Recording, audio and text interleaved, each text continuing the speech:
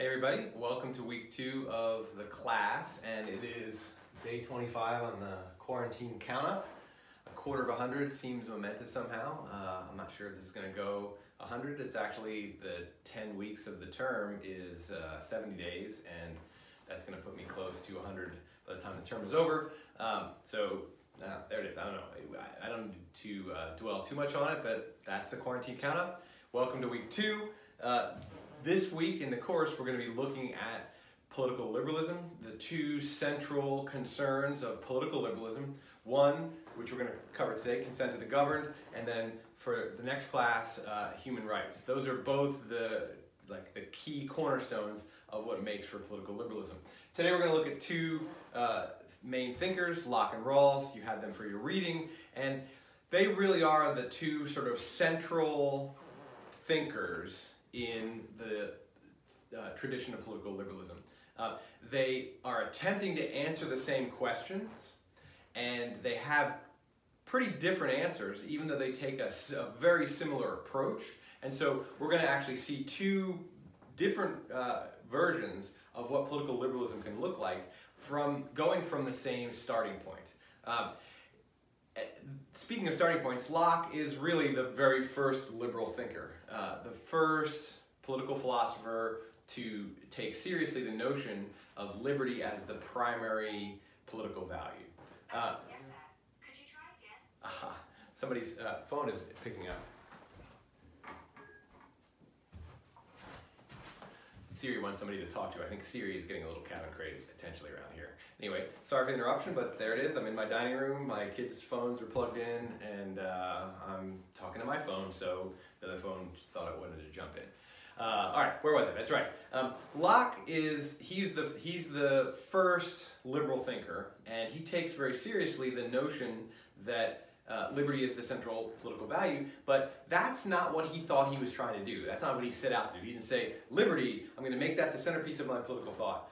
What Locke did was that, but what his specific task was how to take into account in political thinking the existence of the sovereign individual, the sovereign rights-holding individual. That is the centerpiece of Locke's political philosophy. I gotta stop for another second.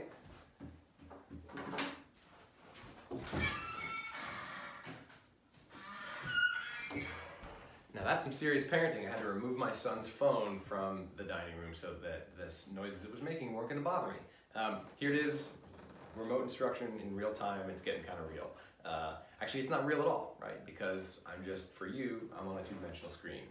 It's just getting messier, let's say. All right, so what Locke's doing, take 3. Locke takes seriously the notion that the world is populated by sovereign rights-holding individuals.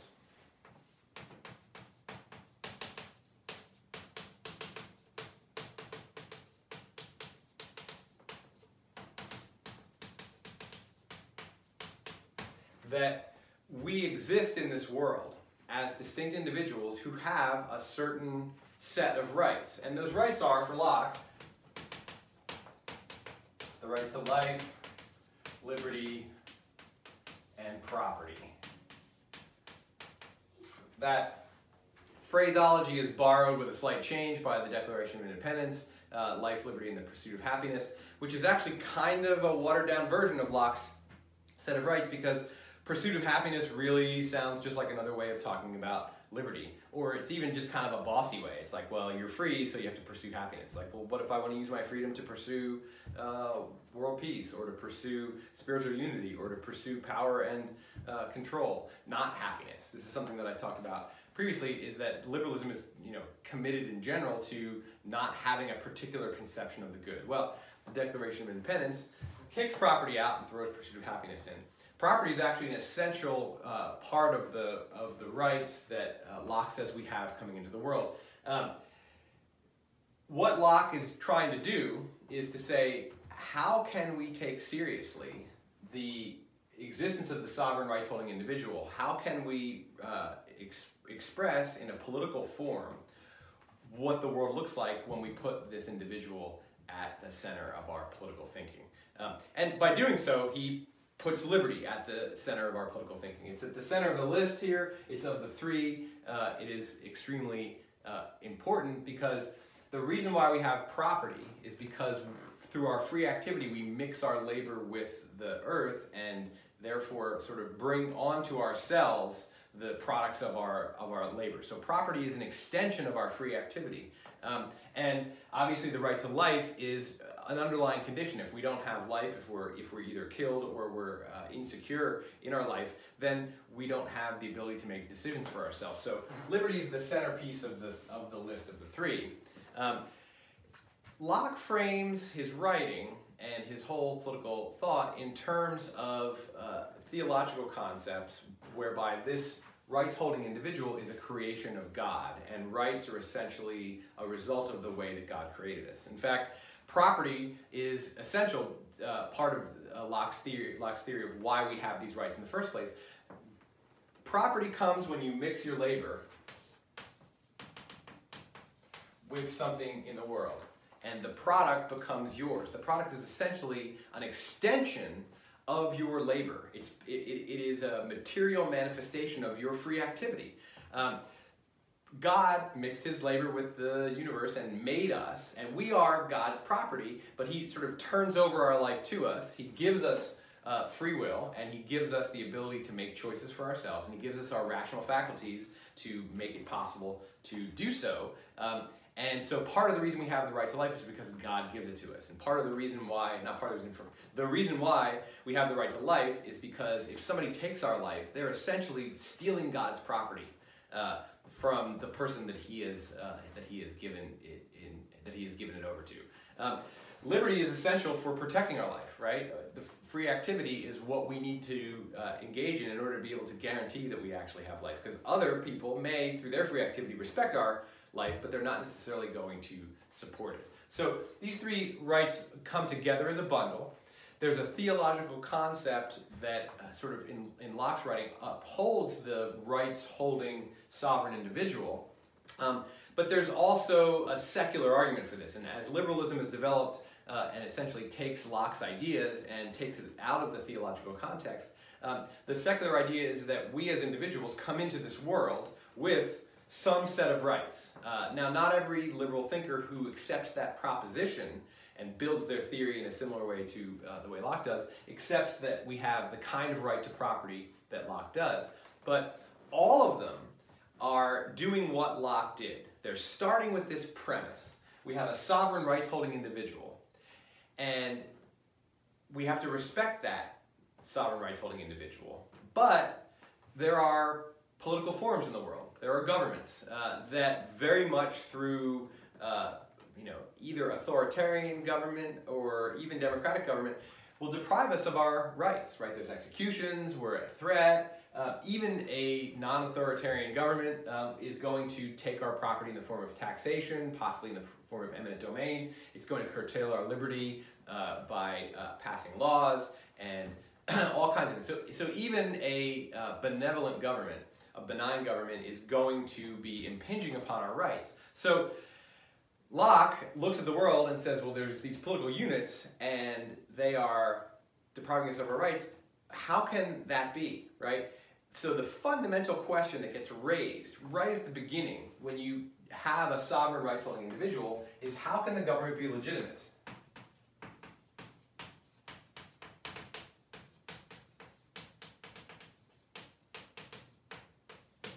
It's taking away our rights. And we are the rights-holding sovereign individual who's supposed to get to exercise those rights without interference. There's a pretty quick, straightforward answer, and the answer is the topic of today's lecture, which is consent of the governed.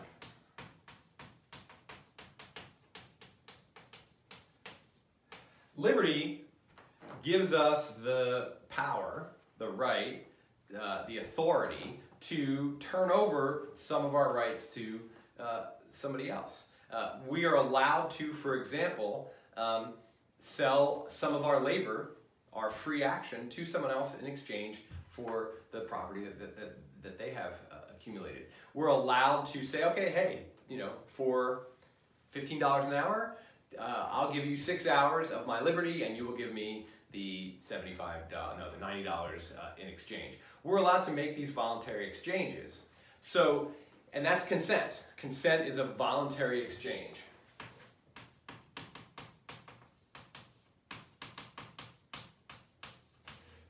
Now, when we're talking about people at the micro level making voluntary exchanges, it's relatively easy to see what that looks like.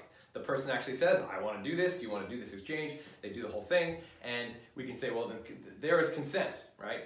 When we're talking, in the world that we live in today, we talk about sexual consent. It's, it needs to be clear, and so that any sexual encounter has that voluntary, calling it an exchange is a little bit transactional, but that's what it is.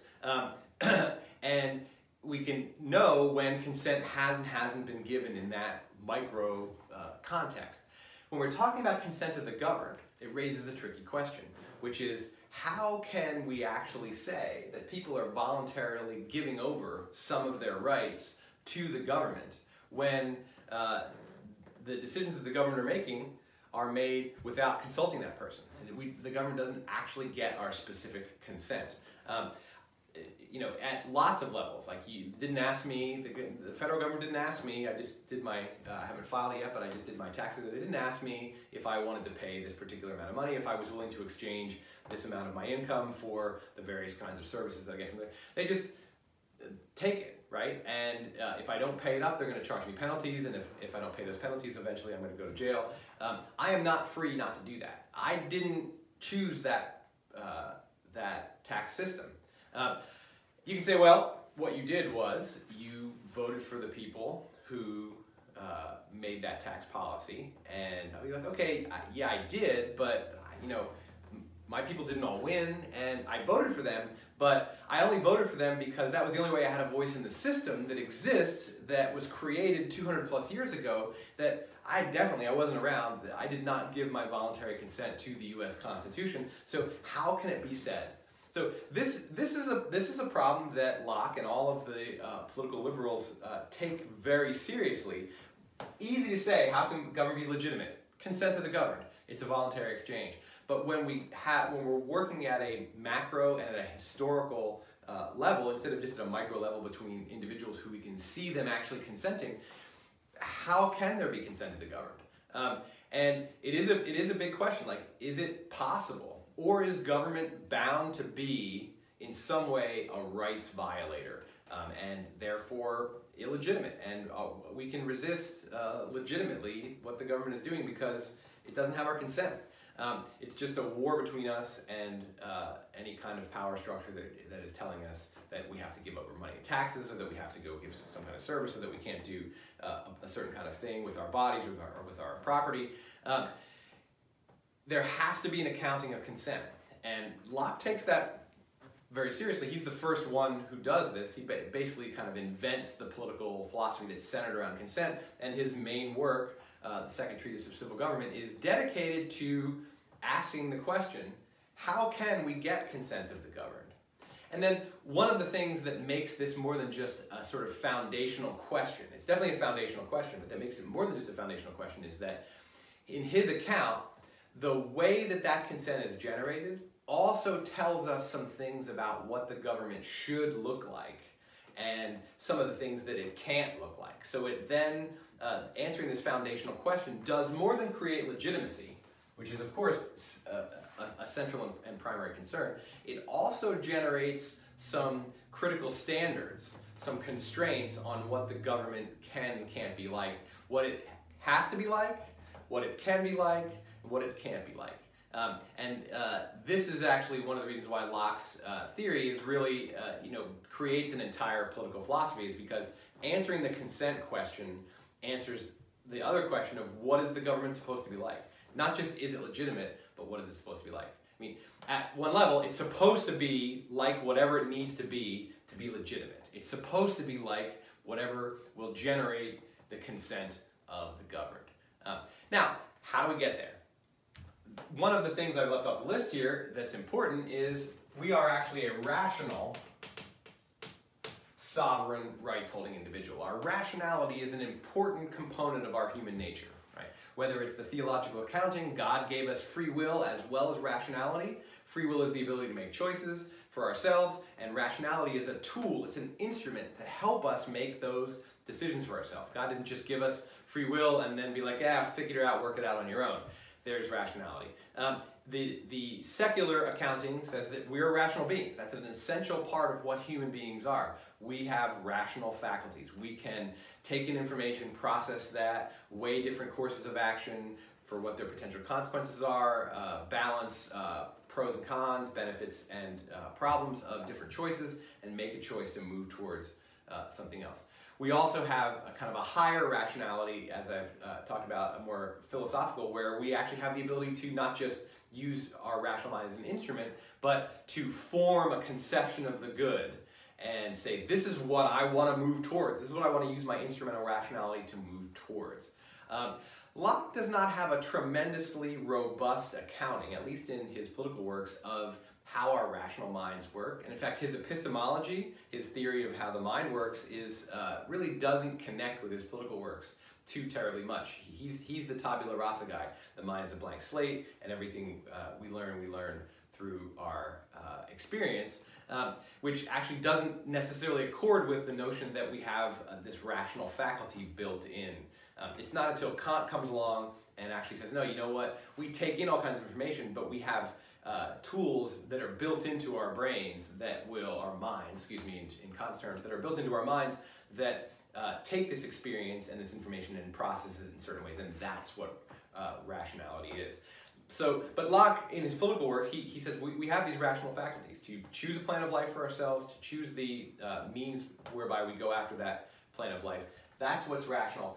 If we're going to have consent of the governed, a voluntary exchange would be great if it were explicit, right? This is explicit.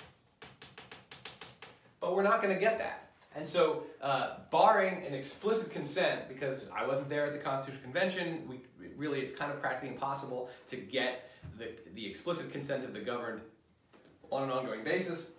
So what we need is implicit consent or implied consent. And how does consent get implied? It's implied via our rationality.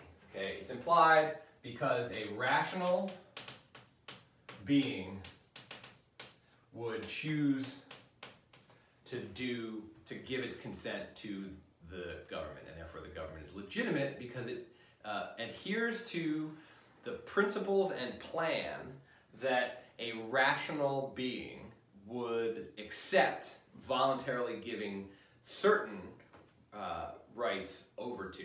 So then that raises the question of, okay, great. So we know that the government has to be legitimate. We have to actually address the legitimacy because the individual is primary, and any political form that seeks to rule over us has to be consented to, and it's going to be consented via this kind of abstract rationality. Well, how do you figure out what our abstract rationality is going to say yes to and not going to say yes to?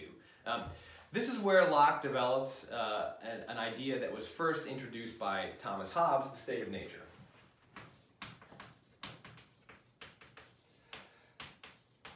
The state of nature is a thought experiment. It's not supposed to be a real place. It's not supposed to be a historical period. There's no historical time that's being pointed to where people exist with no government. And that's what the state of nature is. It's essentially anarchy in the narrow technical term of anarchy meaning no rules, not anarchy meaning chaos. It's anarchy, it's no government at all. And what there are, or is just a set of sovereign individuals.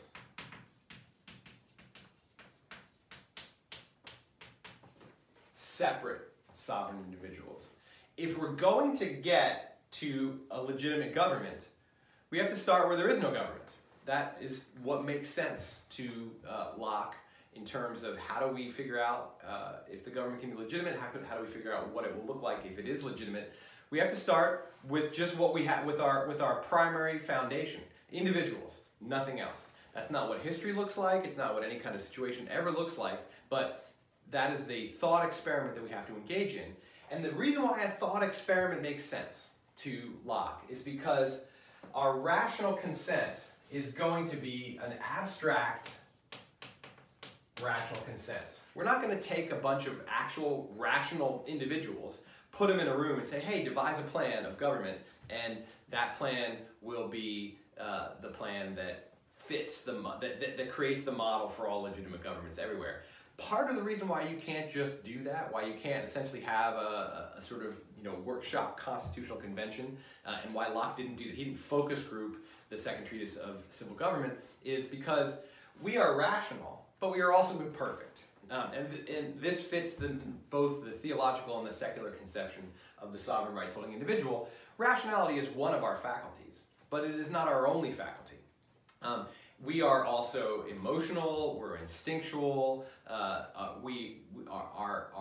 minds are in fact in some ways a kind of a battleground of the different urges, drives, and voices, one of which is our instrumental rationality that helps us make decisions to move towards our conception of the good. But it's not the only voice. So much like we can't run the state of nature as a historical experiment because there's nowhere to go to have a state of nature.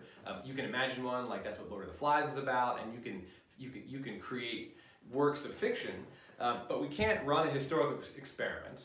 And we can't then also, we can't look to history for it, but we also can't run a historical experiment. We put a bunch of people into a room and say, hey, what would you rationally consent to? What kind of government would you do? Because those people are going to be a mixture of their rationality and their other faculties. What you can do, because it sounds, like saying that, it sounds like, well, I guess this is kind of a flawed approach. If we human beings are a mixture of rational as well as all these other drives, then I guess that we can't actually seek some kind of abstract rational consent. But in Locke's hands, what Locke believes we can do is we can actually, as philosophers, he as a philosopher, and we're supposed to be able to follow him with his steps, we can abstract away only instrumental rationality in the state of nature and follow along with this thought experiment of what would a purely rational being do? Or what would a being that is using only its rational faculties to make decisions, what would that being do? And one of the things about this conception that is, maybe you're noticing it already, maybe you thought of it as you read Locke, is Locke is assuming that there is an answer. His work follows the path of a singular, abstract, rational individual in the state of nature, and says, okay, here is the way that rationality takes us through this particular situation, and this is what the starting point looks like, this is the decisions that happen, and this is the ending point. It's a reasonable question to ask, well, why does there have to be one answer to what a rational, instrumentally rational being would do in the state of nature? Couldn't there be multiple answers to that? And I think that's a legitimate question, and I'm not going to pursue that question any farther than that, except to note that it's really a hard one to answer. Political liberalism is essentially stuck with the notion that there is one answer to this foundational puzzle of what will people in a pre-government situation, Locke calls it the state of nature, we're going to talk about Rawls later, Rawls calls it the original position, what would people do in that? And in order for this to be a useful exercise, to both generate legitimacy as well as to then turn the steps that create that legitimacy into essentially a plan of government, or at least a set of principles and constraints that tell us what government has to be, what it can be, and what it can't be. Liberalism is committed to a singular form of abstract rationality. And that's problematic because, one, why? Why metaphysically does there have to be one answer? I mean, this is where the theological conception actually comes in handier than the secular conception, because we could just say, well, God just, God created this rationality for us, and it has a particular nature to it. There's a oneness to it because it was a creation of God. When we have a more secular version, we say, well, our rationality is one of the tools that has developed through the process of evolution that gave us all of our different faculties and our drives and our emotions and our instincts, in that case, it's harder to say that there is one rationality with a capital R. But liberals are committed to this unless they are going to abandon the avenue of consent as the sort of the inroad into what the political system should look like. And that's a difficult thing to abandon, because what are you left with? How do we then answer the legitimacy of government? Now, I'm not saying there aren't other ways to do that, and there are, but it's a trickier path. If you can posit a singular abstract rationality, and you can place that rationality into a pre-government situation where there's nothing but sovereign rights holding individuals, and follow that story, then you're going to get a singular blueprint. And that's what Locke does. Rawls does the same thing with a higher level of complexity and with a set of presuppositions about what the world looks like that are different than Locke's. But he absolutely shares not just his commitment to kind of answering the legitimacy question via rational consent, he absolutely shares the commitment to a kind of a singular form of rationality. So that right there, this is a class on liberalism and its critics. Right there, you should be able to see, oh, okay, here's an opening for the critics to get into this and say, well, why? Why should there only be one answer to what would a rational being do?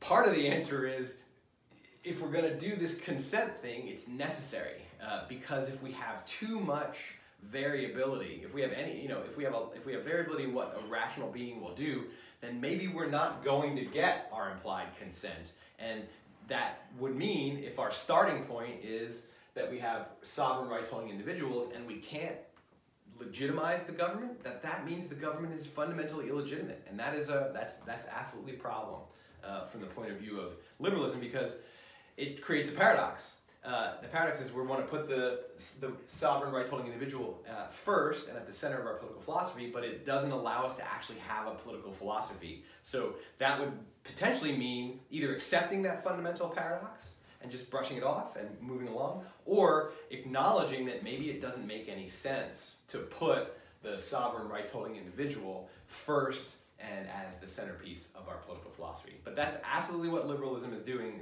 at least in the hands of Locke and the people who kind of do the same kind of thing that he does. And that's the dominant strain in political liberalism.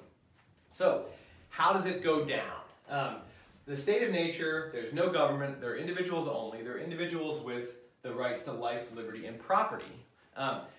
So Locke starts the thought experiment, and what happens? Well, he sees that there are individuals only there. There are no social structures, but he does recognize enough diversity in the choices that people are going to make. Just because there's a singular abstract form of rationality as a tool doesn't mean people are all going to make exactly the same decisions.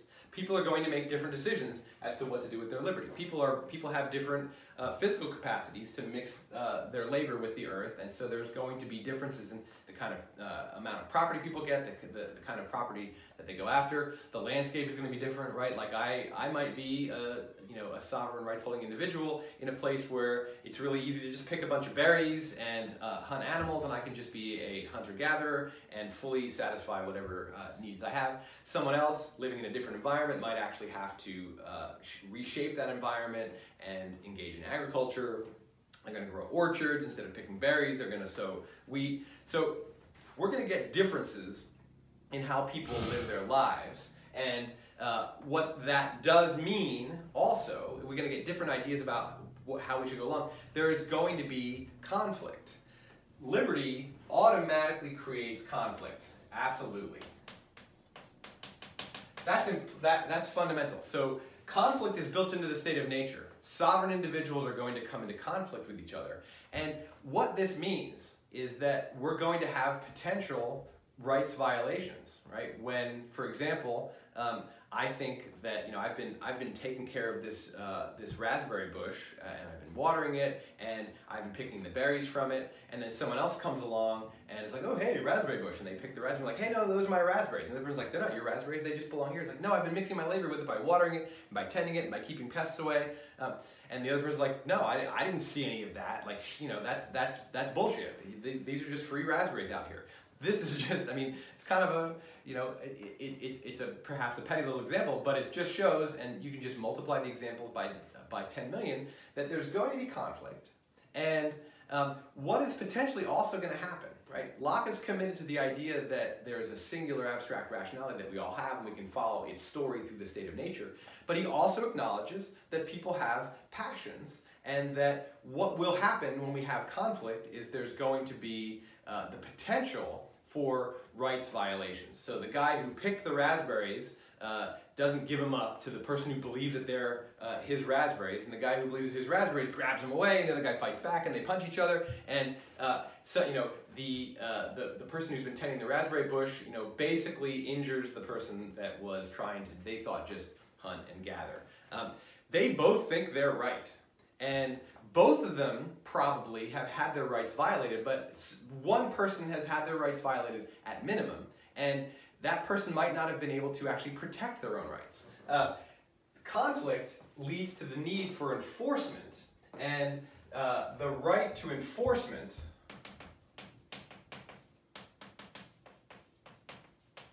is an implied and secondary right to the rights to life, liberty, and property. These rights themselves are not self-enforcing, and so when conflict arises, that gives rise to the right to enforcement. This right is problematic in the state of nature. Locke refers to it as inconvenient. There are a number of inconveniences in the state of nature, and this is for those of you who are aware of Hobbes and his writings, and possibly you've read Hobbes before for other classes or just for enjoyment. Hobbes' state of nature, which is no government, individuals only, is a bleak and horrible place, right? It's not just conflict-ridden, it's a war of all against all, where life is nasty, brutish, and short. And that's a place where Hobbes sees the rational response is to create this really powerful sovereign that has total power over us to end this horrible situation. Locke doesn't follow Hobbes' view, and Hobbes is not really the first liberal, even though he gets to the state of nature idea and the idea of the rational individual in the state of nature well before Locke does, because Hobbes' answer is not a liberty-respecting answer, right? He basically says, oh, no, it's so terrible, we're just going to like, these rights are, get rid of them, give them to someone else, protect me. So Hobbes has some moves that are very similar to what Locke has, but he does not end up with a liberty-loving answer, whereas Locke does. And part of the reason why Locke is able to get there is because he sees a way less bleak, a way less Mad Max version of what the state of nature is. The right to enforcement is inconvenient. And it's inconvenient for a couple of reasons. It's bound to lead to further problems.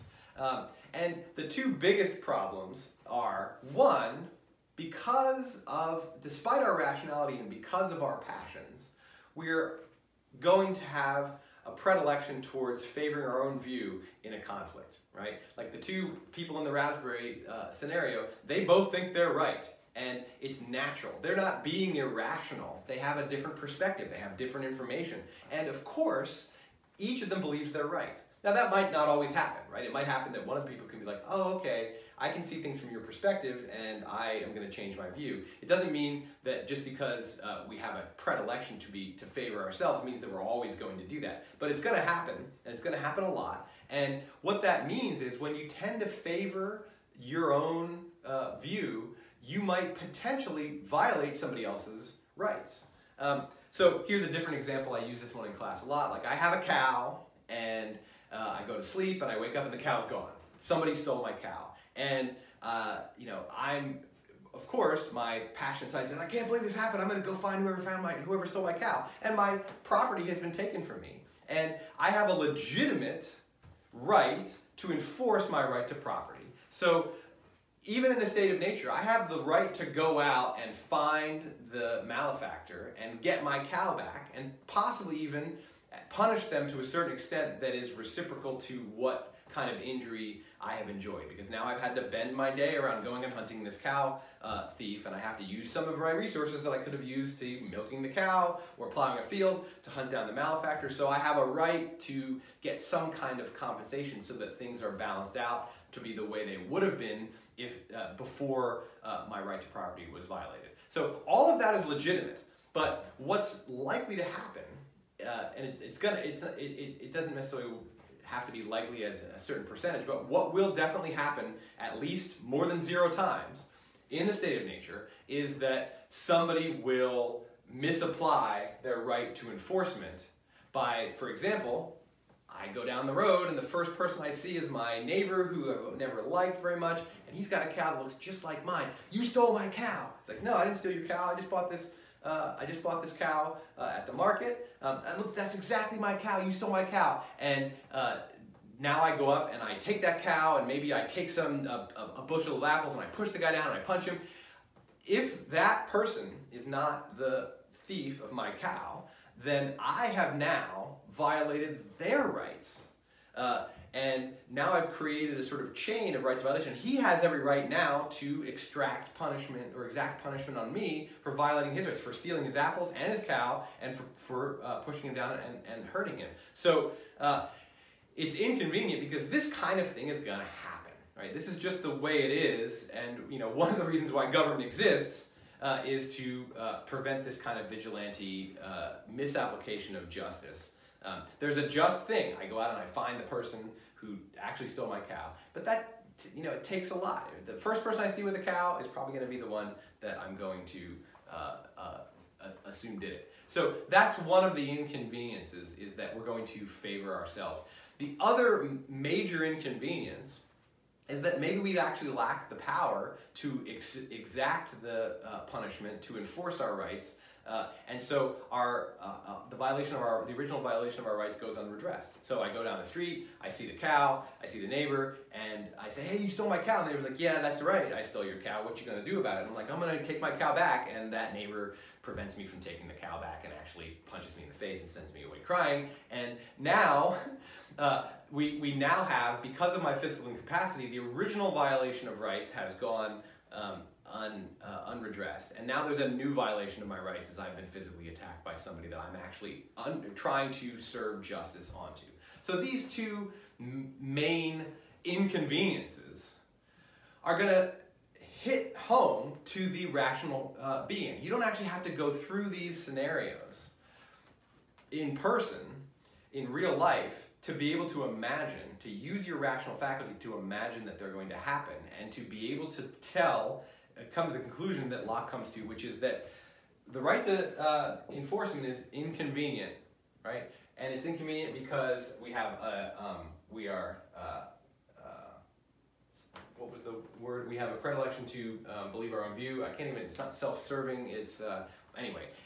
We have a predilection to see things from our own perspective, and we might not have the power to do so.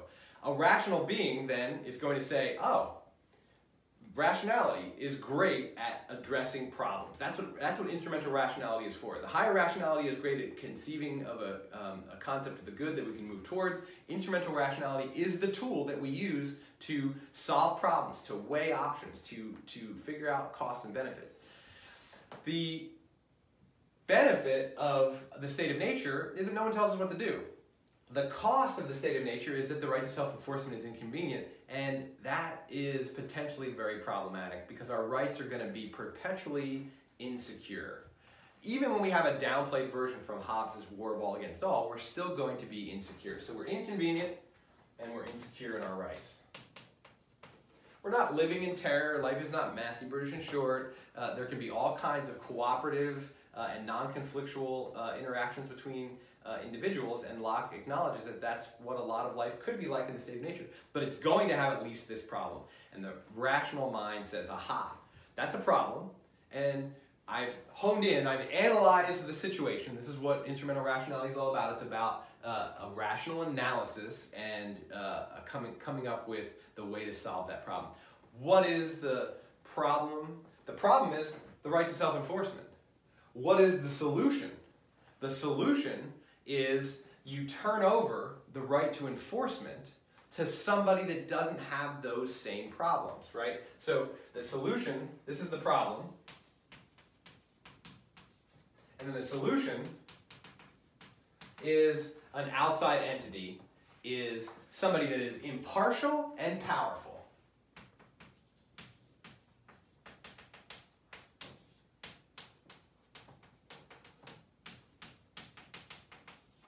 And that is the government, right? Now, already you should be seeing that one thing we're learning about what the government has to be is it has to be an impartial arbiter. This is one of the values that emanates from the state of nature theory as it's applied by Locke, that government has a responsibility to correct the inconvenience of the state of nature. People are going to turn over their rights. They're going to rationally consent, implied, but in this story it's going to actually be, these fictional characters are going to voluntarily do it. They're giving over the right to enforcement to solve a particular problem.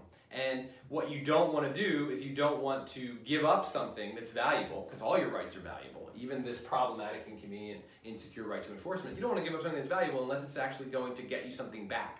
That's what rationality tells us is necessary. So if partiality, that's the word for it, partiality. If partiality is one of the problems, and powerlessness is the other problem, then impartiality and power are necessary features of the government.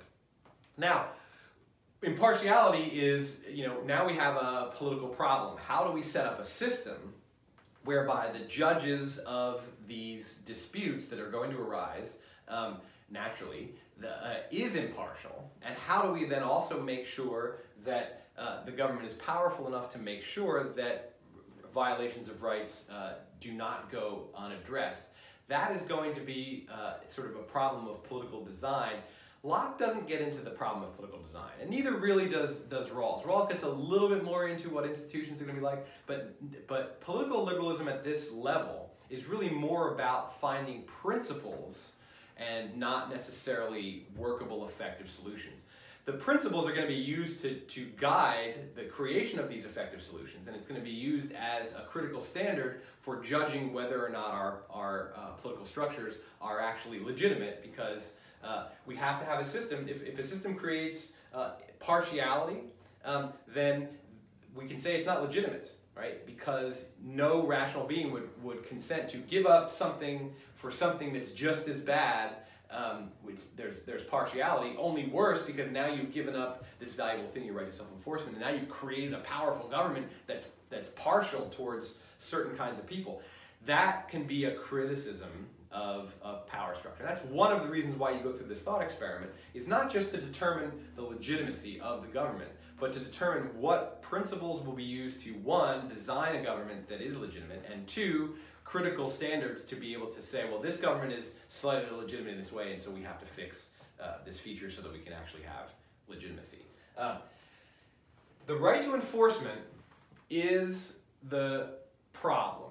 The right to property is not a problem. The right to life and liberty are not problems. This is the problematic one, right? So we as rational individuals, or the singular abstract rational individual, is only going to turn over the right to enforcement. But this does bring with it something else that's implied, and that is that enforcement is not automatic, right? Rights don't self-enforce. And the government doesn't have the ability to be impartial and powerful for free. So these things are going to cost resources. And because they're going to cost resources, the government has to have some mechanism for extracting those resources, or excuse me, I shouldn't say for extracting, for gathering those resources, in order to be able to do the job that it has been charged with doing by the rational individuals that say, hey, we need somebody to be impartial and powerful to adjudicate and enforce these conflicts of rights that are inevitably going to happen in any society, even one of rational beings. Okay, great. So we'll do it, but it's going to cost, and why don't you just give us what we need in order to be able to foot that bill?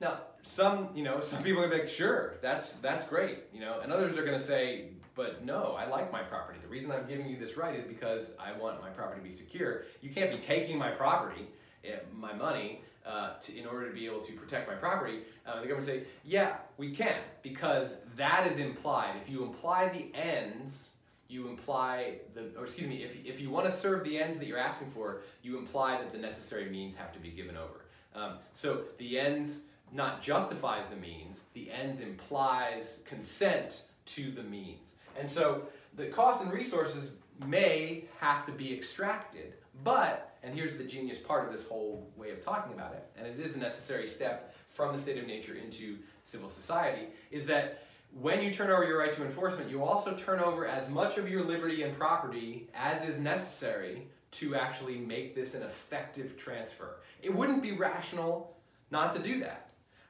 So the singular abstract rationality says, okay, here's a problem, we have a solution to it, and there's means that are needed to make that solution workable, so we rationally consent to those means as well.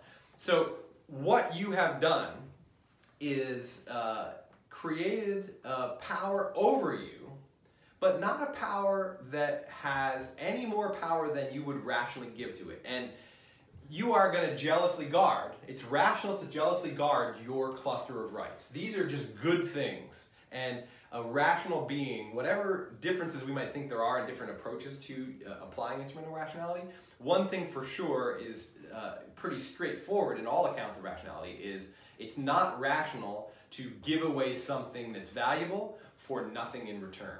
Right? What our rationality helps us to do is decide when we want to give away something valuable, we're going to do it in a way that's going to return us something that's equally or more valuable. That's rationality, and that is definitely key to the singular abstract notion of rationality, but I think it also makes just kind of common sense. I think that it would be hard to have any accounting of what a rational being is like if that's not the basic structure of the thought process. Now, you don't always succeed, right? Even when we have voluntary exchanges, you give up something and you expect that the thing you get will be at least as valuable, if not more valuable. And we make mistakes all the time. In reality, you're like, oh, I want that thing and it costs $500, it's worth $500 to me, it's going to give me way more than $500 in joy, it's going to give me way more joy and usefulness than something else that costs $500.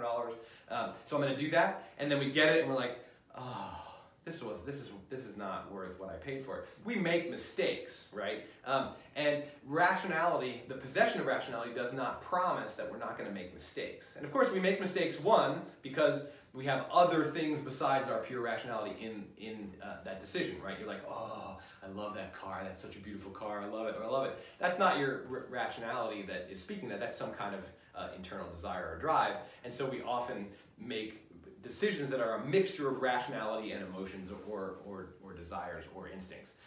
But even if we made purely rational decisions, because we don't have all of the information, we can't predict the future, our instrumental rationality can't predict the future, we can't know exactly how much satisfaction something that we pay for is going to give us, so we're essentially taking a risk. Every exchange is a certain kind of risk. The rational being will attempt to minimize that risk,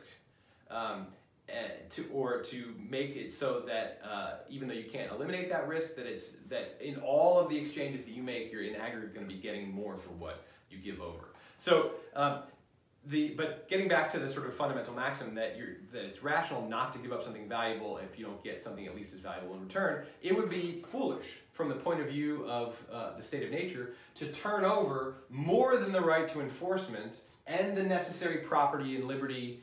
Because maybe the cost and resources is that everybody has to kick in 10 hours a week to, do a neighborhood patrol, or to working in a coal mine to sell coal to pay for the impartial judges and the enforcers. Whatever it is, it's some combination of liberty and property. We definitely, rationally, voluntarily give over the necessary means, but we're not going to give more. And that means that the government is a limited government, because this is a legitimate government, one that does this, but it's limited.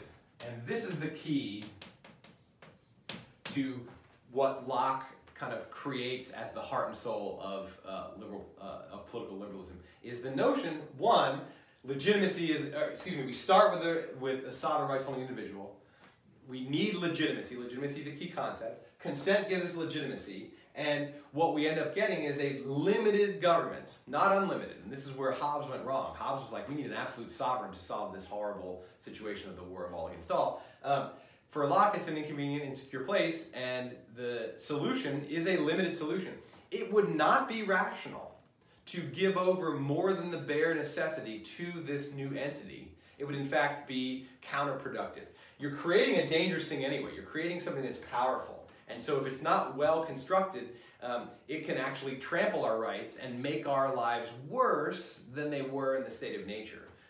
And that is precisely what a rational being is attempting not to do, is to make an exchange that makes them worse off. So the limited government aspect is essential. So really building up a set of concepts that all are part of the cluster of what are the boundaries and outlines of what a legitimate government can be. It has to be impartial, it has to be powerful enough, it can't be more powerful than that, it has to be a limited government.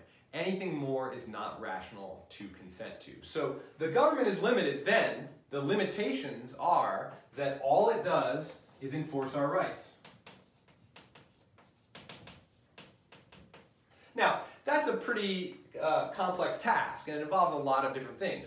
For example, there's going to be a need to manifest impartiality in more than just impartial judges who don't, sort of take sides without all the facts and always favor their brother-in-law or their children who work in the White House or whoever it happens to be. It's more complex than just being impartial in that straightforward sense, because there might be differences of opinion as to what is right and wrong in the first place, and which conflicts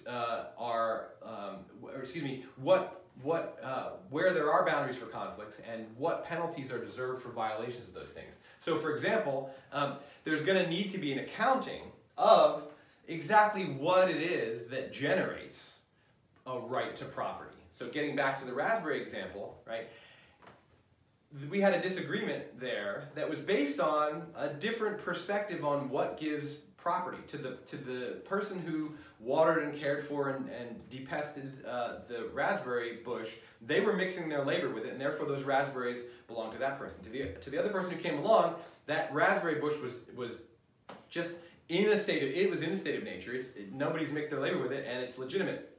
Part of enforcing rights is going to be defining all of those boundaries. And this gets back to when I was in the Liberty lecture, defining the boundaries of the harm principle, right? What does and doesn't cross that boundary?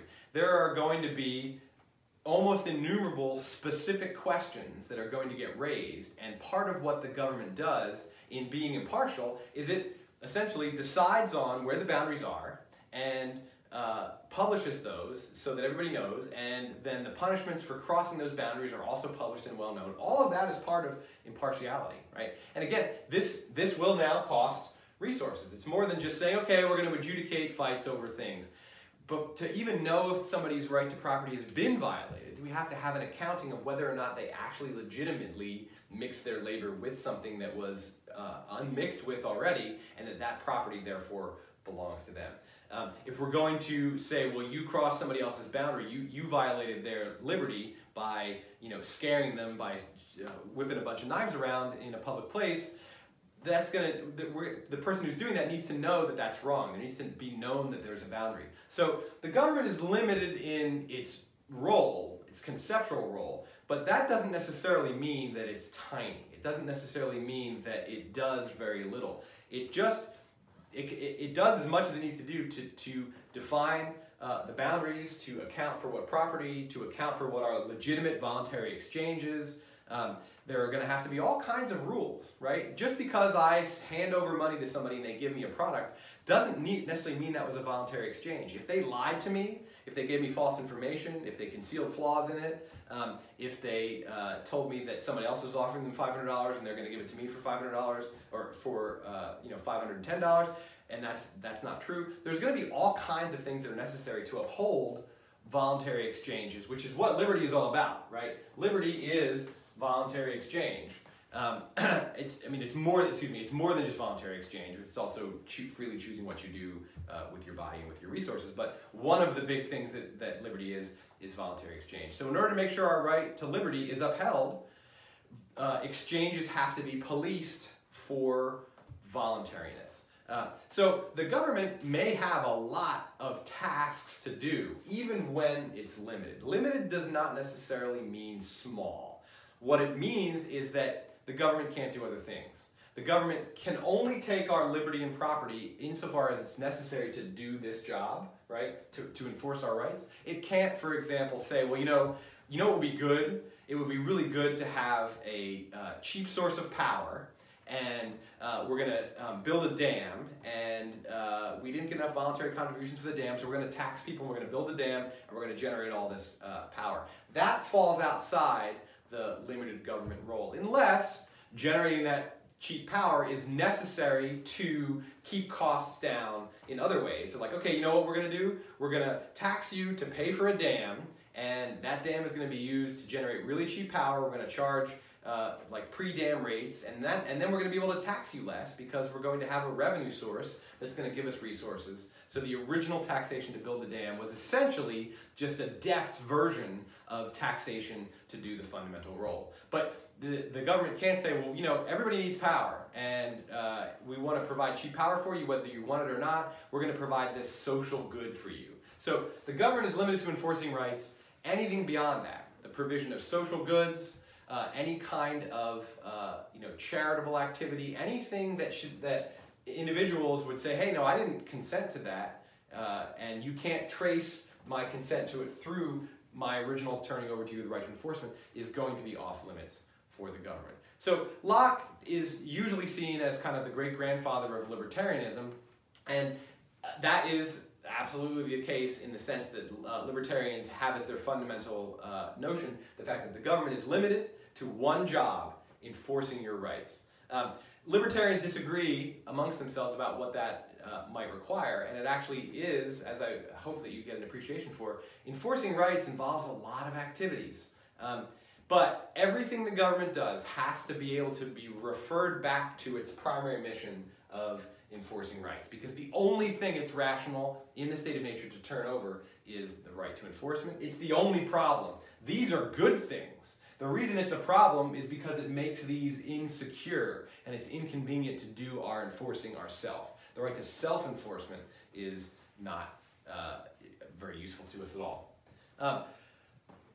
One additional right that we get by the creation of the government, because it's supposed to be limited to this role, is we then also get the right to rebellion, or the right to revolution. This is implied because if the government is not impartial and it's using its power either to violate our rights instead of enforce them, or it's not using enough power and its rights violations are going unaddressed, or it's doing more than it's legitimately supposed to do. It's actually, say, extracting resources to build pyramids or to build dams, and then the individuals, it's rational to say, hey, I'm going to rebel against this, and because the thing that we rationally told you you're supposed to do, you're not doing. And it would be irrational to continue abiding by that. So the rational individual is going to grant this right to enforcement, goes to the government, right? Goes to the government. But then also reserving the right to revolution, and reserving as big of a portion of these as possible. The only things you get to take of our life and our property, I shouldn't have included liberty because you don't ever get that up, the only bit of your life and property that can be given over is the necessary costs. So it's as little of a grant as possible for as big of a benefit, and then there's a clause, the reservation of the right to revolution. That's Locke. And again, there's a singular conception of rationality at the heart of this. This entire account is Locke's way of saying this is the only rational solution to the state of nature. So if you followed and accepted the premises that went into creating this thought experiment, and you buy the fact that we need legitimacy via consent, and that consent has to be implied, and then implied consent has to be rational, then I've done it. So we can criticize Locke in a number of different ways. There are all of those points of vulnerability. Point number one is that we don't start with the sovereign rights holding individual and say that this is prior to all government. If we believe that individuals are social creations and we come into the world into a social setting and into a historical situation where there's already a culture and societal norms and a political system, then it doesn't make any sense to use the state of nature. Once you do this, though, legitimacy and consent pretty much follow along logically. Like it's hard to say that we're gonna, if we put this sovereign rights holding individual at the centerpiece of our political thinking, that we can take any other avenue. How do we skirt the how can the government be a legitimate question? That's like the first question that pops up. So that's Locke, and two things I'm going to do. I'm going to step aside and let this board look, and I'm going to go around to the other side and see how far along the video is, because since this is not a classroom that starts at 8 o'clock and ends at 9:50, I have really no idea how much time I have left. 1 hour and 34 seconds. Okay, that means that I have at most 50 minutes left to do Rawls, and that should be more than enough.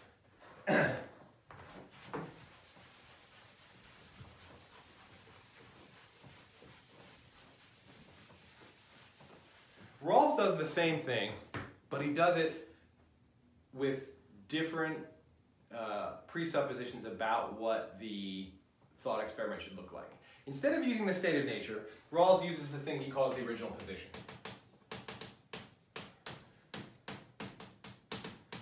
Which, in my mind, is the most ridiculous term in all of philosophy, right? And how can you not think about all the sexual connotations? But also, what does it mean, right? It basically means the abstract state of nature. It's a way of saying, oh yeah, the state of nature is kind of a problematic term because it conjures this primitive setup, it conjures Native Americans, it conjures the notion that this actually existed, so like we have to get around that. So Rawls renames it, and I just think that it's just atrocious naming. In any case, the original position is exactly what the state of nature is. It is a situation where there's no government, there are individuals only, and there's going to be a rational decision made to create a government, or at least to create principles that are going to dictate what the government's going to look like. Same thing that Locke is doing. It's just now even more abstract because there's not even some kind of story involved. And in fact, what the original position is, in Rawls's view, there is a story, or there's a sort of a cinematic setting that's possible for that story. It's that there are rational individuals, essentially in a room, who are deciding what they would rationally consent to create in a government. In order to make this abstractly rational, or a singular abstract rationality, Rawls builds that initial decision-making scenario. He builds it differently. Because in Locke's, the state of nature does imply that there's kind of this story where there's people on the ground and they're walking around, they're mixing their labor, they're getting into conflicts. There's actually like a set of human interactions, and there's a through line of the rational individual looking at the inconveniences and insecurities of that situation is going to say, oh, okay, we got to figure our way out of this particular situation. So there is a kind of a real life aspect to it, even though it's a thought experiment. And to Rawls, like, you can't let there be that kind of on-the-ground reality if we're going to have a singular abstract form of rationality. We have to abstract even more away. We have to pull away even more. And so what he does is he basically says, we're going to put the abstractly rational individuals into a room. And individuals, he kind of speaks as though it's a group of people, but because it's a singular rationality, it actually only needs to be one person. We're going to put them in a room, and we're going to say, what is it rational to consent to in the construction of a government? So it's the same task. There's no government, and the government is going to be created. There's going to be a plan, there are going to be principles, and there are going to be boundaries. There are going to be things the government has to do, things the government can do, and things the government can't do. Doing it this way might land us with a different solution than Locke's story, his limited government. And in fact, It absolutely does. And partly because Rawls goes super abstract, but also because Rawls makes a couple of different presuppositions than Locke. Locke starts off with sovereign rights holding individuals, rational sovereign rights holding individuals, and those rights are given. To Rawls, there is, I'm going to put this off to the side because it's not part of the original position, but it's part of the accounting. To Rawls, there are what he calls primary social goods.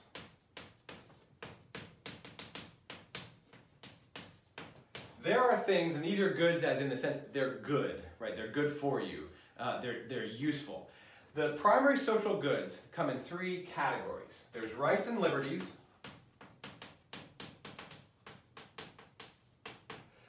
offices and opportunities,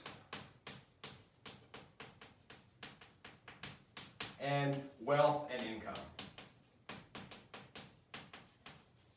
Now, one thing to note about this is these are social goods. Rights and liberties in Locke's account adhere to individuals. People come into the world with these things. In Rawls' account, rights and liberties exist, not fundamentally possessed by the individual. They exist as social productions, right? The only reason you have rights at all is because there's been some kind of cooperative arrangement that generates and enforces those rights. And the list of rights and liberties for Rawls is going to be different because some of those rights are political rights, like the right to vote. The right to vote doesn't make any sense in the state of nature because there's nothing to vote on, there's no government. The right to vote is one of those things that we know in a society is going to be an important possession. It's going to be a good thing. Even if you don't vote, you don't want your right to vote taken away. That's what a good is that even if it's something you don't necessarily use, it's better to have more of it rather than less of it, right? Wealth and income, right? Maybe your conception of the good is that you want to serve the poor and you want to make the world a better place for the downtrodden. That's as great of a conception of the good as pursuing your own pleasure and happiness. If that's the case, you might not want wealth or income for yourself, but if you want to make the economically downtrodden better off, more money is going to be better for serving that mission than less money. So even if you don't want to use it for your own personal satisfaction, wealth and income are good. And then also they're good even if you say, you know what, I'm going to help the world without even trying to raise money. But it's still a good thing. It's just that you don't necessarily make use of it. Same thing with the right to vote. Just because you don't go to the polls doesn't mean you're like, yeah, you know what, take my right to vote, because someday you might want to use that. These things are all good in themselves. Okay, that's what good means. They are useful for a rational individual pursuing their life plan, but they are social productions. They don't exist if it weren't for a cooperative scheme. And certainly offices, right? Offices don't even exist until you actually have some institution to occupy that office. Opportunities don't just come along, right? Opportunities are created by social interaction. So for Rawls, the important thing is, and this is where already you can see that we're going to have a pretty different kind of thought experiment, where instead of starting out with a bundle of rights that adhere to the individual, life, liberty, and property, we start off with a bundle of primary social goods. And what is being done in Locke's state of nature is the rational individual is trying to figure out how to best protect their rights. That's the problematic. The problematic in the original position is how are we going to distribute the primary social goods?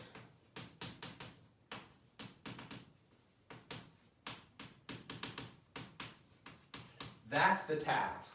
And so it does kind of make sense to think of it more as a rational being in a room. Essentially, this is a technocratic type of task, as opposed to a more cinematic type of task. Like, okay, I'm in this inconvenient and secure situation. How rationally can I think my way out of it so that I get a better life by turning over some certain thing? We've got these primary social goods, and how can we distribute them rationally?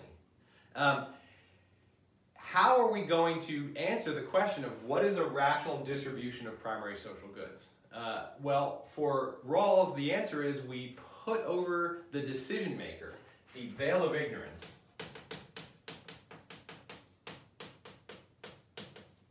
And what the veil of ignorance is you don't know your place in society.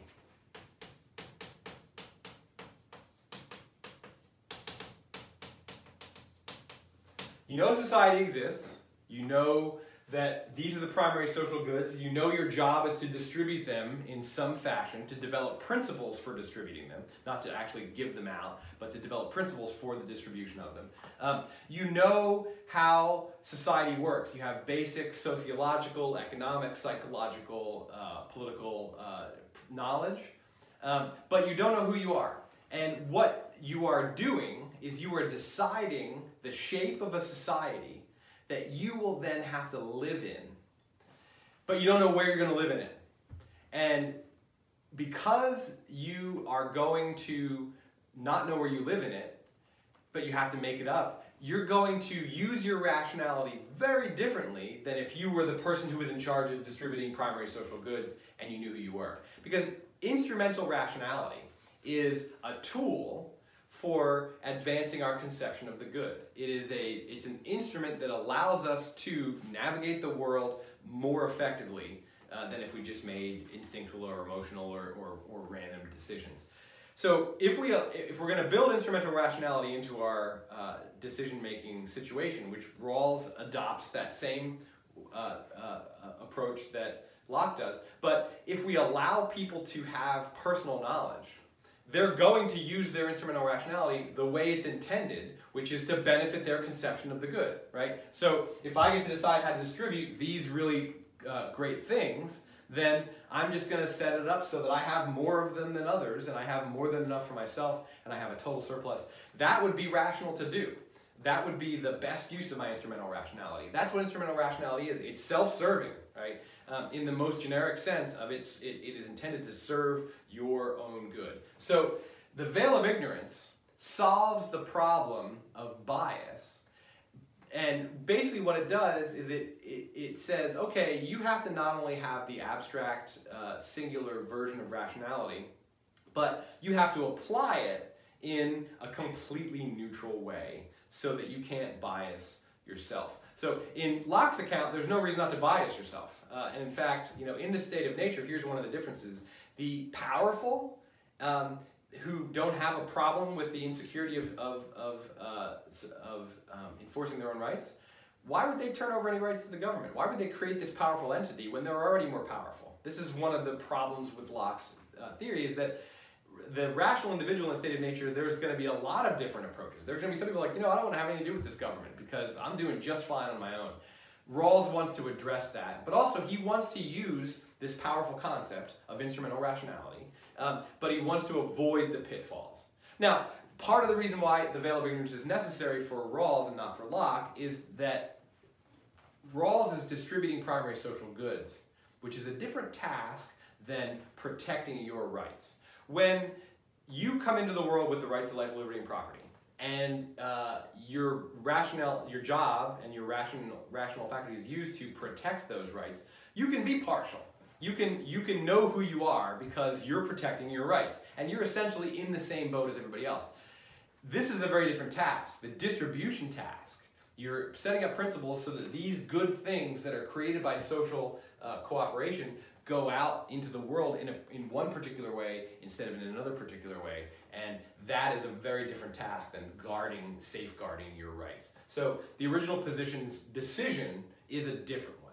In the state of nature, the question is, how do I address the inconveniences and insecurities of the state of nature? Here, the question is, how do I distribute the primary social goods? The purpose is still to generate rational consent to legitimize the government, and the outcome is still a set of principles that tell us what the government has to do, can do, and can't do.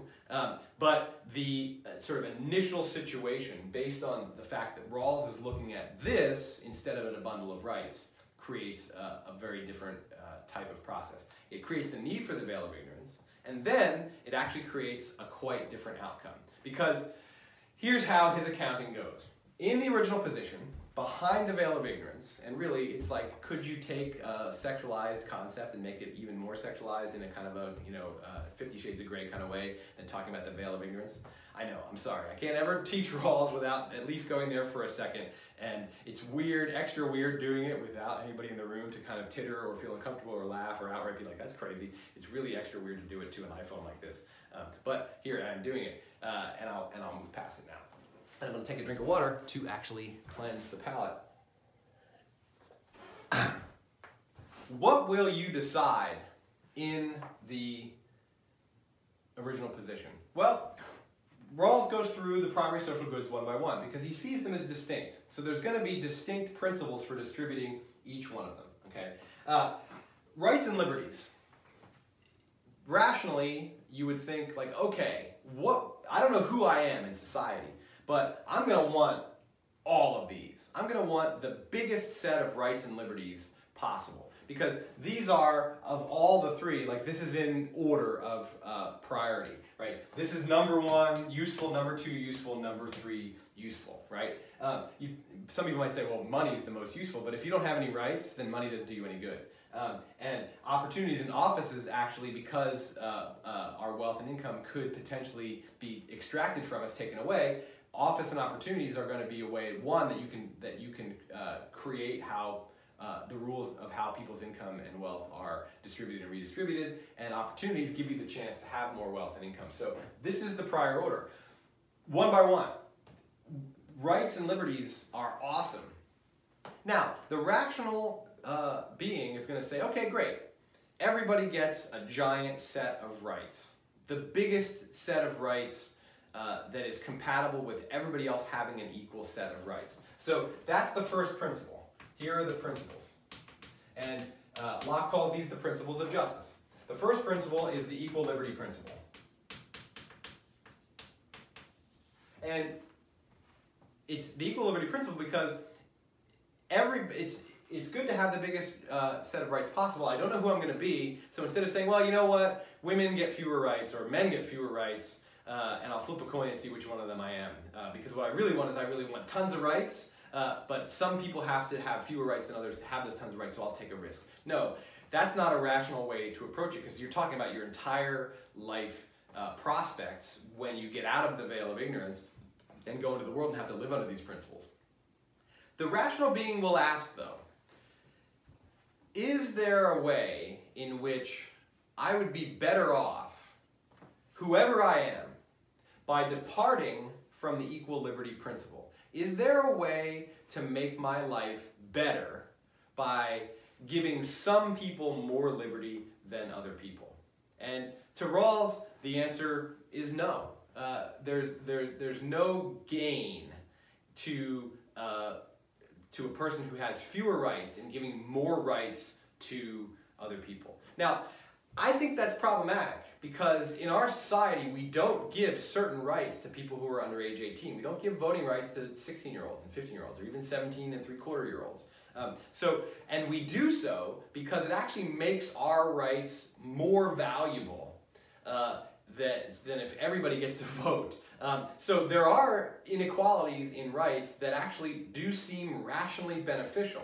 Now, I think that Rawls would respond like, okay, but kids grow out of that inequality and ultimately that you age into a full equality. And I think that that's a reasonable answer. But the fact that we do distribute rights unequally, and we might say, well, voting rights don't belong to felons either. And some people might disagree with that and other people might agree with it. But that's also a way in which you say, well, felons chose to commit a crime, and they knew that one of the punishments of that, or at least they should have known, was losing their right to vote. So I don't have to worry when I go out of the veil of ignorance that someone's going to just take my rights away from me. I would have to give those rights away.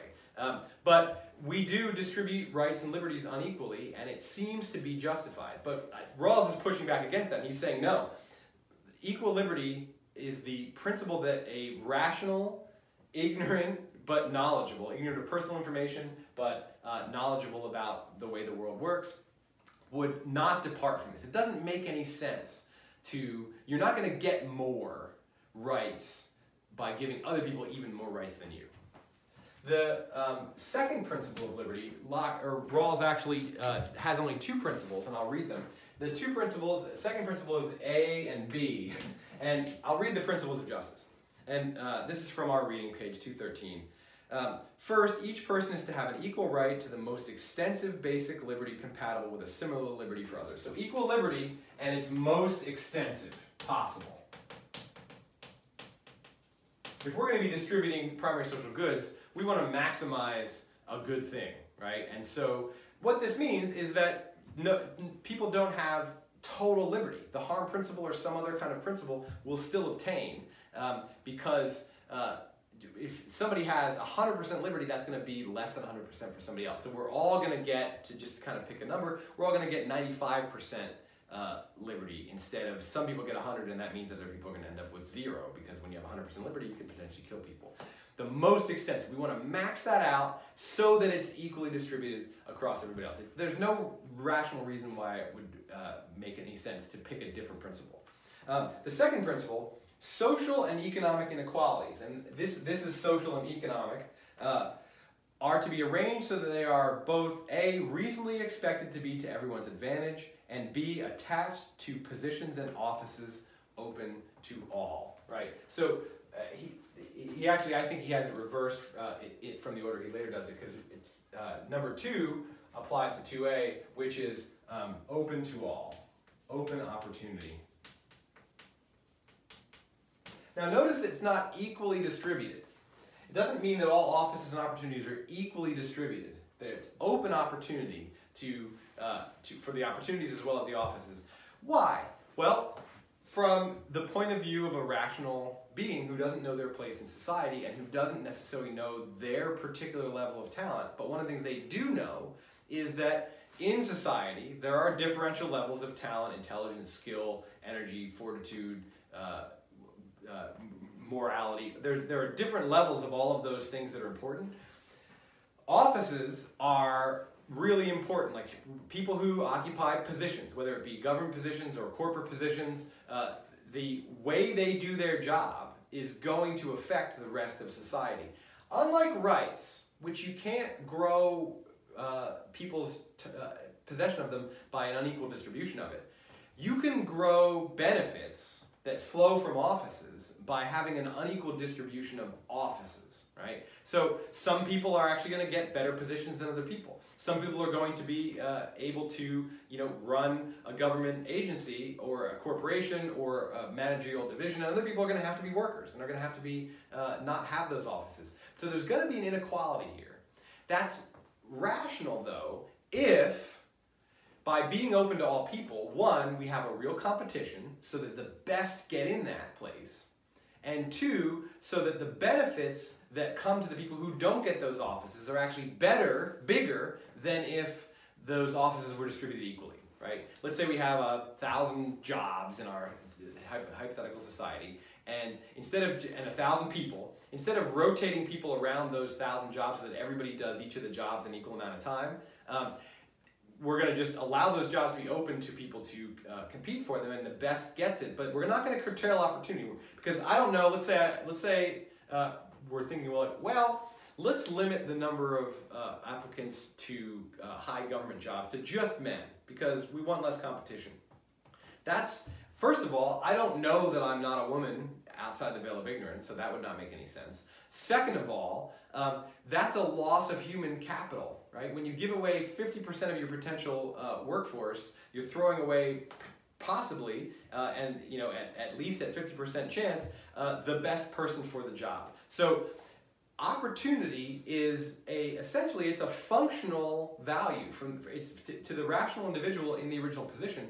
We don't want to curtail some people from getting those jobs, because what we're interested in is having the best life we possibly can outside the veil of ignorance, and we don't know where we're going to be. What we do know is that if the best people for jobs do those jobs, that the world will be better. You can't enlarge the pie of rights by distributing them unequally, but you can enlarge the pie of benefits and goods that are created by offices, by these jobs, by having them done better. So we want them done as well as they can be done, and that means that they should be available to everybody, because we don't know who's going to be the best or not. Now, so there's a sort of meritocratic, open society here. And that's rational to accept. If I'm not very smart or skilled, my life will be better if people who are occupying positions of importance are smart and skilled rather than if they're not, right? And this, I'm going to pull in a coronavirus government response example here, right?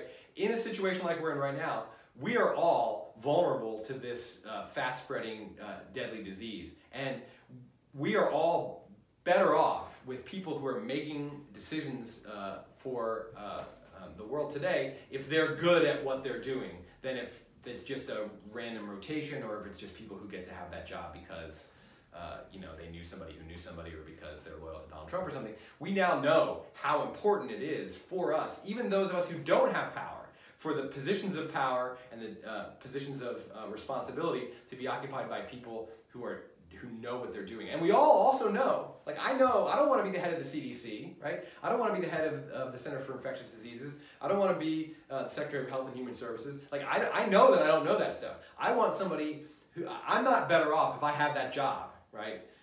Maybe I personally am because then I can just have a bunch of ventilators and all the stuff that I need to keep myself safe, but my family isn't better off necessarily. We're all better off when people are in those positions who are good at that position. If we're talking about offices of economic development, right, the amount of wealth in a society is not fixed.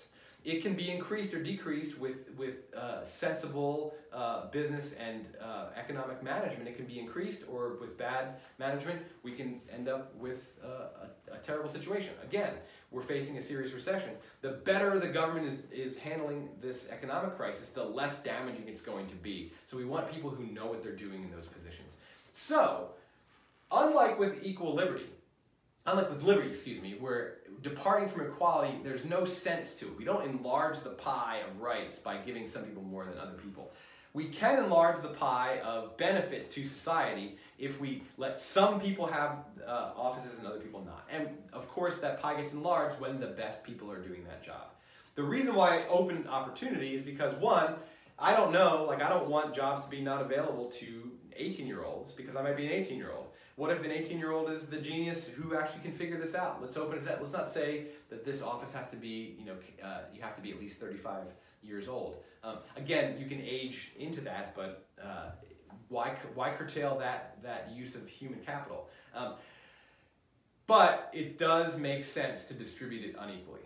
The same is true for wealth and income, and this is later in the work, and I don't think I actually gave you the part of the reading where this comes out in Rawls. The difference principle says that differences of wealth and income can exist, but they have to benefit the least well off.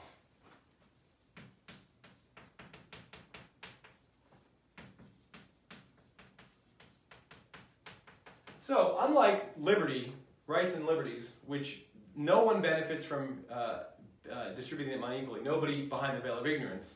The people who, like, let's say only men get to have rights, obviously men benefit from it, but in the veil of ignorance, you're not going to take that risk.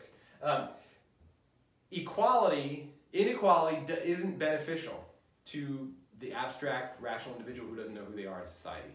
Here, for offices and opportunities, some inequality in terms of distribution of offices makes a difference. We all benefit. Even the least well-off benefit from good people being in these positions. So we have it opened up to all. The opportunity is open to all, but not everybody gets every job or gets beneficial positions with high salaries and power and authority, because the least skilled benefit from the highly skilled being in these important positions. For wealth and income, inequality can absolutely be beneficial to the least well-off.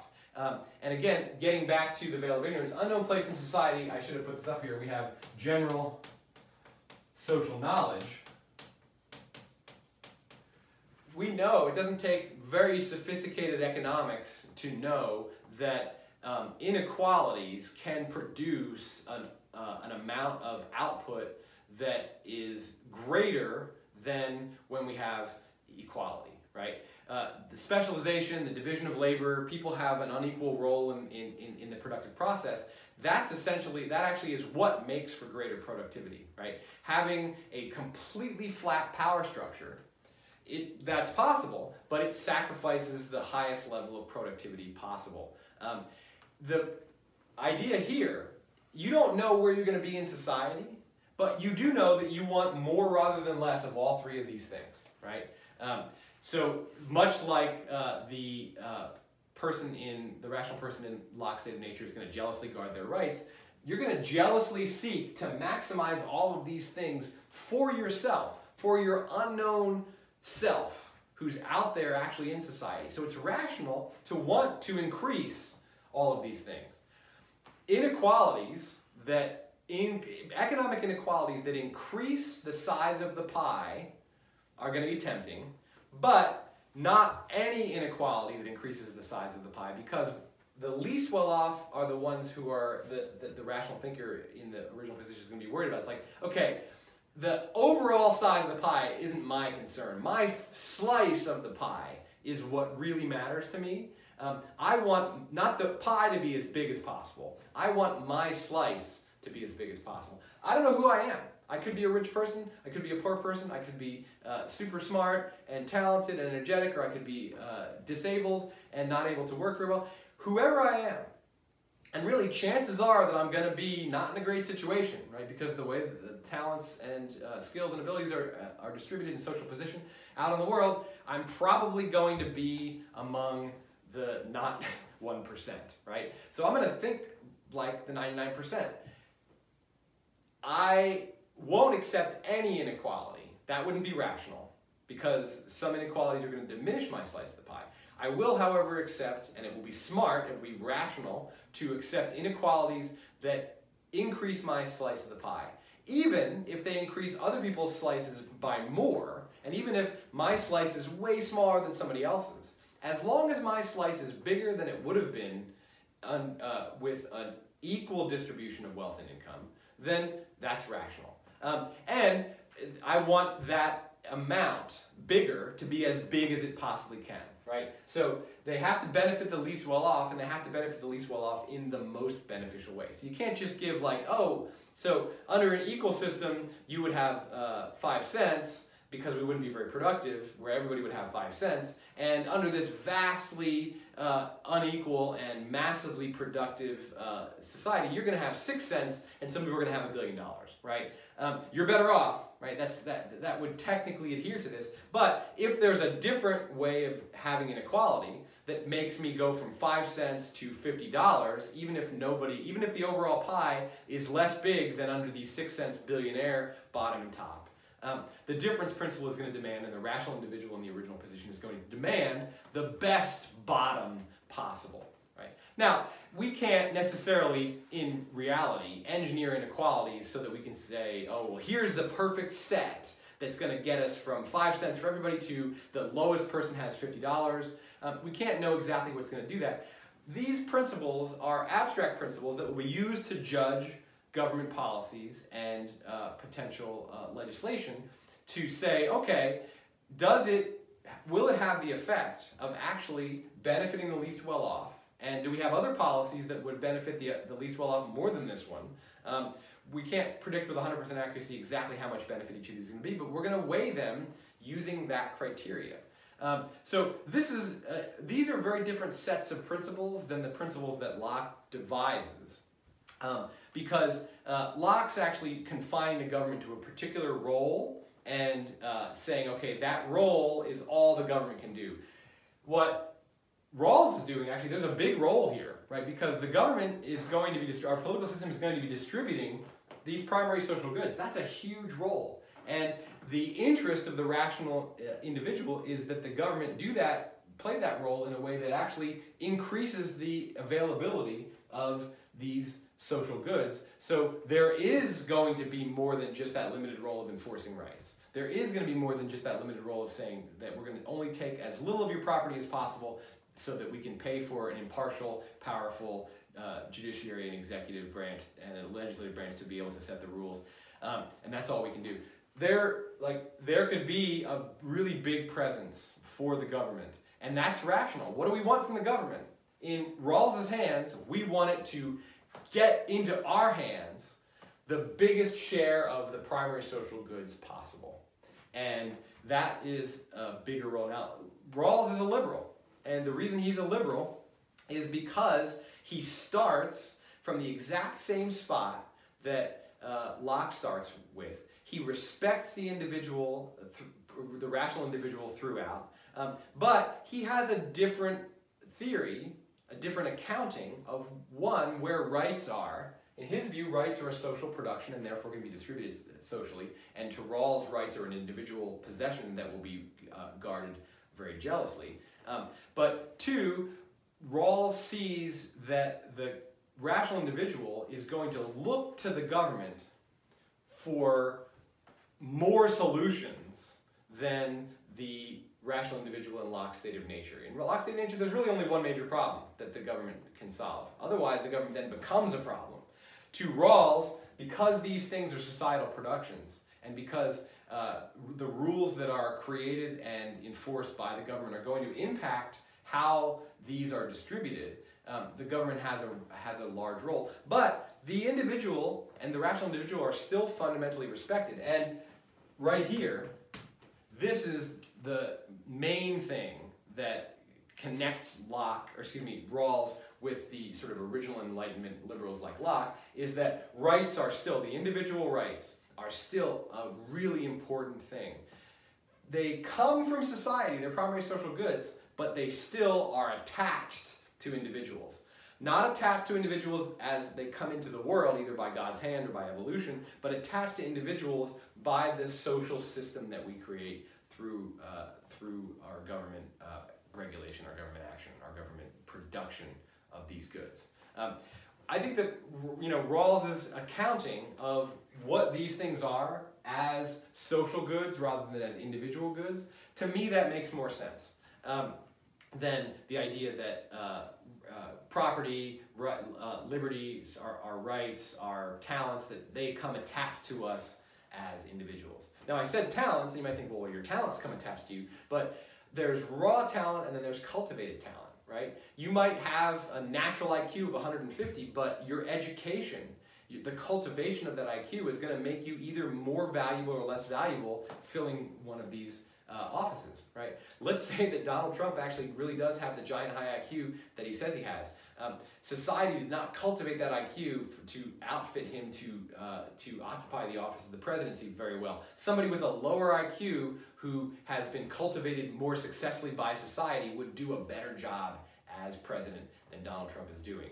And so our talents do come into the world in their raw, uncultivated form, attached to us as individuals. But most of what we do in the world is a result of a combination of our raw talents and abilities and the way it's been cultivated. So it adheres to our bodies and our minds and our actions, but in a way it belongs, at least partially, to society. So that's one of the things that Rawls is saying, is that these primary goods, because they are social goods, they exist or they are amplified by schemes of cooperation, they belong to society, and therefore it's society's right to distribute them.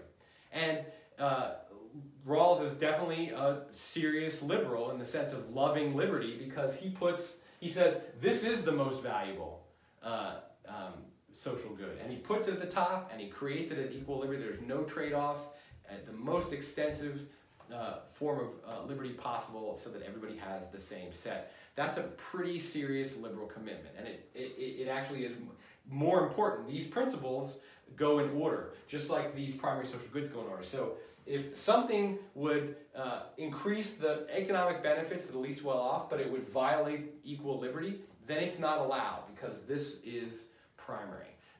So that's definitely a way in which Rawls is a liberal, but a quite different kind of liberal. Really, realistically, what Rawls has done is he has taken liberalism and handed it to a different group of thinkers. Locke hands liberalism to libertarians, limited government, right? Rawls says, no, you know what? Really, the mantle of what is liberal belongs to essentially, this could be called social democrats, liberty-loving social democrats. And Rawls thinks that's the proper place. Now you can see clearly if Locke and Rawls are relatives, which they absolutely are, right, in terms of the liberal family of ideas, they are very close relatives. They both start with the sovereign rational individual. Locke starts with the sovereign, the rational sovereign rights-holding individual, and Rawls starts with the rational sovereign individual. They both seek an accounting of how the government can be considered to be legitimate via rational consent. So they're super closely related because they start from the same foundations.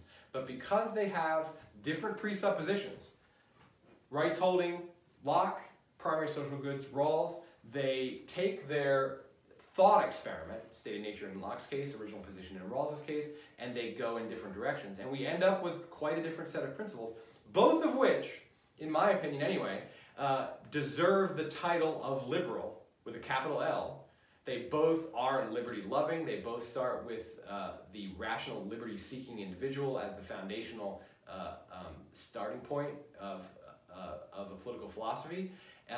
They both deserve to be called liberal, but clearly the principles and the type of government that they envision, not necessarily the type of government as in democracy or not democratic, but the kinds of things the government has to do, can do, and can't do, those three buckets are going to have very different contents in Locke's hands and in Rawls's hands. So it does, in a way, the difference boils down to, do you buy Locke's account of individuals as fundamentally rights holding, we come into the world with these rights that we jealously guard, or Rawls's account that rights and liberties, among other things, are social productions, and therefore it's society's right to distribute them the way that a rational individual who doesn't know their place in society would distribute them. So you can see where this difference comes down to. But consent, legitimacy based on consent, consent based on a singular notion of abstract rationality, that is the heart and soul of political liberalism. And you can't be a political liberal without that starting point. All right, we're going to look at the other big pillar of political liberalism in the next lecture, which is human rights. I know this was a long lecture. Possibly the next one's going to be shorter.